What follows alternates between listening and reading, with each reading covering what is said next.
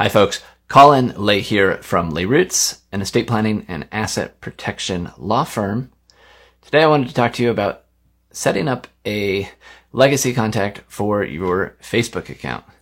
So when we talk about estate planning, a lot of times we say to people the goal is to not leave a mess for your family. So it's not always just, setting up the legal documents and making changes to your retirement account, brokerage account, that sort of thing. There's other things you could do, especially with some of your digital assets, such as Facebook.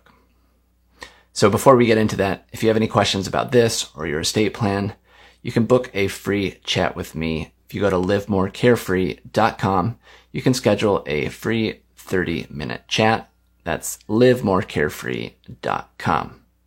So say something happens to you someday and your family is coming in and dealing with the aftermath.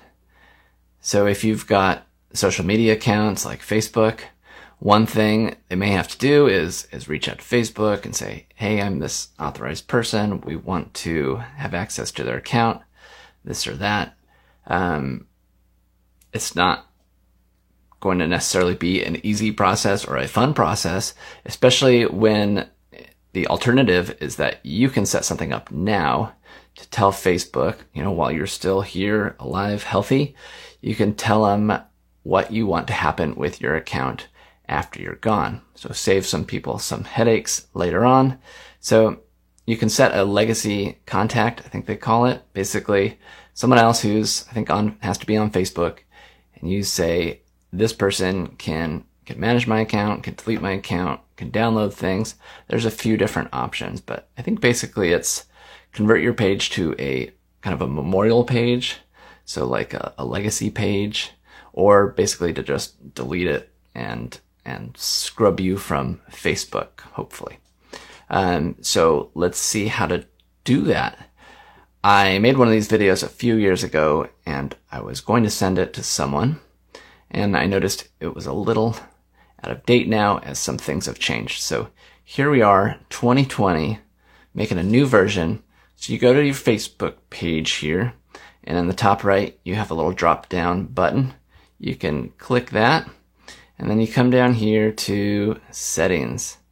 And when you click on settings, and hi Dad, click on settings.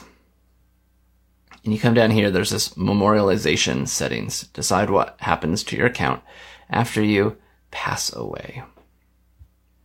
Click that edit. There we go. Your legacy settings. So I've already set this up. I've got old Shreya Lay here in the hot seat for taking care of things. I have given permission for her to download a copy of everything so she can watch it and enjoy it all after I'm gone. Remember the old ventures we used to go on. Look, you can put annual reminders on to tell you to update it if you need to. And then down here you have the bottom where you can request that your account is deleted after you die. So you've got some options. So take a few minutes to pop into your account and let Facebook know what you want happened. You could save your family, your loved ones, a lot of work, some headaches, and that's the whole name of the game on estate planning. So if you liked this video, please hit that like button. If you think somebody else might find it valuable, go ahead and share that with them. I would appreciate it, and thank you. Goodbye.